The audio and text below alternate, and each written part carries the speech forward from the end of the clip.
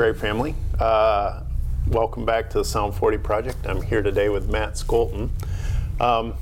This will be our last installment of Psalm 40 Project before we head into the Advent season. We'll take a little break from Psalm 40 during that period, and then we'll be starting up again after that. So, Matt, thanks for agreeing to join me on Psalm 40 Project. Sure. Yeah. So why don't we just start at the beginning? Where'd you grow up? What did that look like for you? And start the story there. All right. I am a Grand Rapids resident my entire life. I grew up in Brookside Christian Reformed Church. Went to Millbrook Christian School, Grand Rapids Christian School, Calvin College. LaGrave is my second church. Oh, wow. And if you're doing the math in your head, yes, that's a 5-mile radius of each other. So Wow. I continue to be within 5 miles of every place I've been at school and every place I've lived. 5 miles. 5 miles. Wow.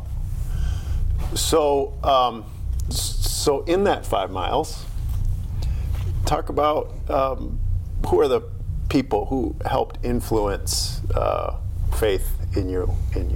Yeah.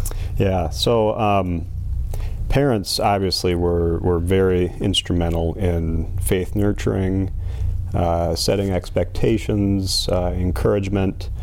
But that followed to youth leaders at Brookside. Okay. Through youth group, the ministers there. I have strong memories of my teachers at Millbrook, especially being firm and confident in their faith. Okay. Growing up. And throughout Christian High, Calvin, sports coaches. Yeah. Had some very good sports coaches. And even engineering school at Calvin. Had some very good mentors and leaders there.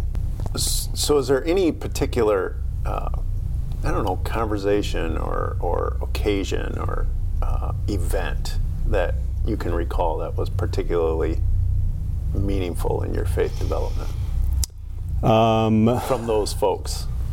Yeah, a couple that stick out. My 6th grade teacher, Mr. Brower, Okay. started his class that year with a very strong faith statement. He said, "This is what I believe, and this is how I've introduced my class for," I think at that point it was 30 years in a row. Wow. So that was the politely insistent, "This is what I believe and why." Yeah. I had baseball coaches that would hand out Bible verses. And it was always coaching within the context of we're here to play baseball, but we're also here to be Christians. So your growing up experience, you had people along the way, teachers, coaches, just really being intentional with their own, sharing their own faith with you and your classmates and teammates and so forth. Yeah. So I have to ask, if you were at Brookside, is there any chance that you crossed paths with Bob Grising when he was youth pastor there? Ooh, Bob has been here, I think, longer than I've been alive. I think that's so. I'll have to ask my parents about that. It's possible. That's right. I had to get that in there. That's okay. Yeah. All right. So, wow, that's fascinating. I find that fascinating. Just growing up then in that 5-mile radius. Because I think sometimes God uses sort of out of the ordinary circumstances in our lives that sort of prod our faith or challenge our faith or sort of help us grow up and accept faith as our own, our parents' faith, our teachers' faith as our own. So is there any event, any people along the way that helped you kind of adopt Christian faith apart from your parents' faith, to sort of differentiate it from your parents' faith? So I think the first time I actually sat back and reflected outwardly, Okay. Growing up, the focus was sports, school, music, church, Yeah. and doing all that within that context. But it wasn't until I got to Calvin that I was encouraged to think outside of my direct circle. Okay. And how am I going to take these skills that I've learned at Calvin and be in the world but not of the world. Okay. So it was engineering professors, one of which attends here, Okay. that said, hey, you're going to be fairly successful. You're going to be asked to lead. And really, how are you going to go about doing that? So it started that outward thinking of, who am I going to be? And the benefit of growing up within that circle with all those mentors, it allowed me a person in particular. If I want to be a baseball coach, who should I emulate? Well, that was a really good coach. If I want to be a youth leader, for scouts, Yeah. I had youth leaders that I could say, those were excellent leaders. What were their qualities, Yeah. and how can I emulate those people? Yeah. Wow. So the power of mentoring and the power of just adults sort of helping to shepherd the faith in younger folks was influential for you? Yeah, absolutely. Yeah. At every stage, I think I can look at somebody in my past that has been a mentor, whether they knew it or not, and they have made an impact where, how do I want to handle myself? How do I want to grow? I can look at somebody and say, well, that was a good resource. That was a good example. So, how did Calvin College, Calvin University now, how did that training, how's that living out now in your life? What are you learning about yourself, say in your workplace or in church? Choose one. Yeah. How's that working? I thought Calvin did a really good job of preparing students to be future learners. Future learners, yeah. And the challenges that the engineering professors, not only professionally said we would run into, but also we would be expected to lead in the church. Okay. And part of that is, am I efficient at that? Am I ready for that right now?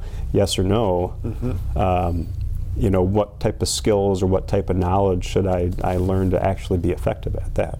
So knowing yourself makes you a better leader when you are honest and you can address your deficiencies before you go into your position. Yeah. Okay. Are there any events, any circumstances, particularly I'm thinking in the workplace now, that stretched how God used Calvin College, your professors, stretched your faith, challenged your faith, challenged what it means to be a Christian in the workplace?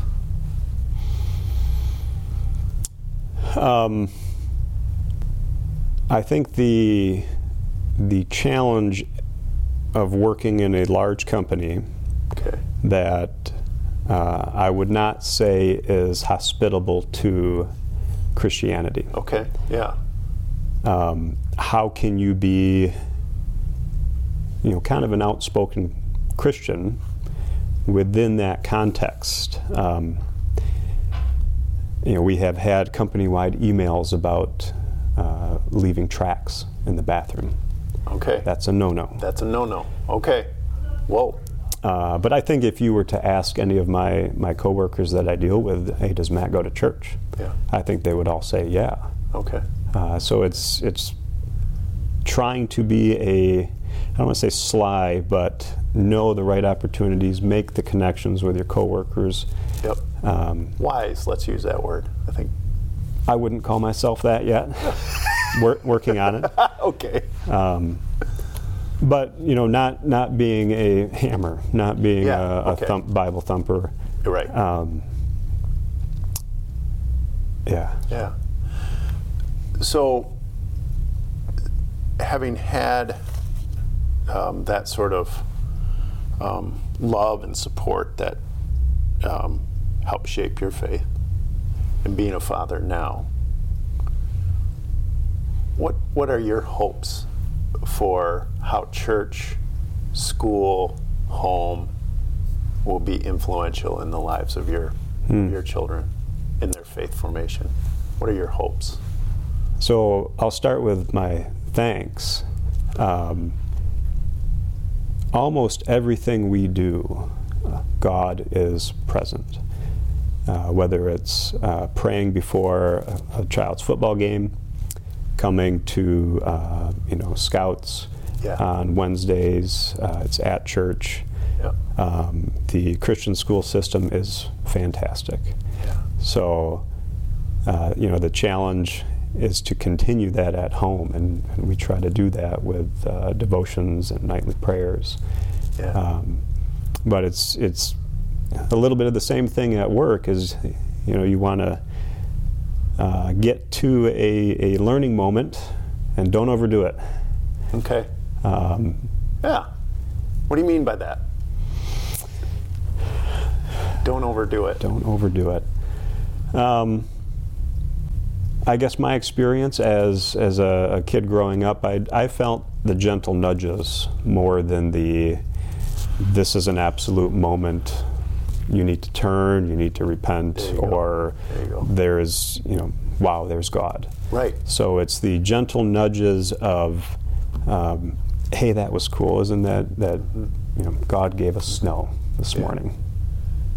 To me, that speaks of just leaving space for the Spirit to be at work in another person. And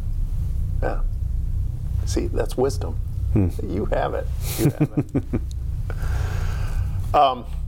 All right, so in a little while here, you and I are going to be headed to a council meeting. So what's that been like for your faith journey, being on council?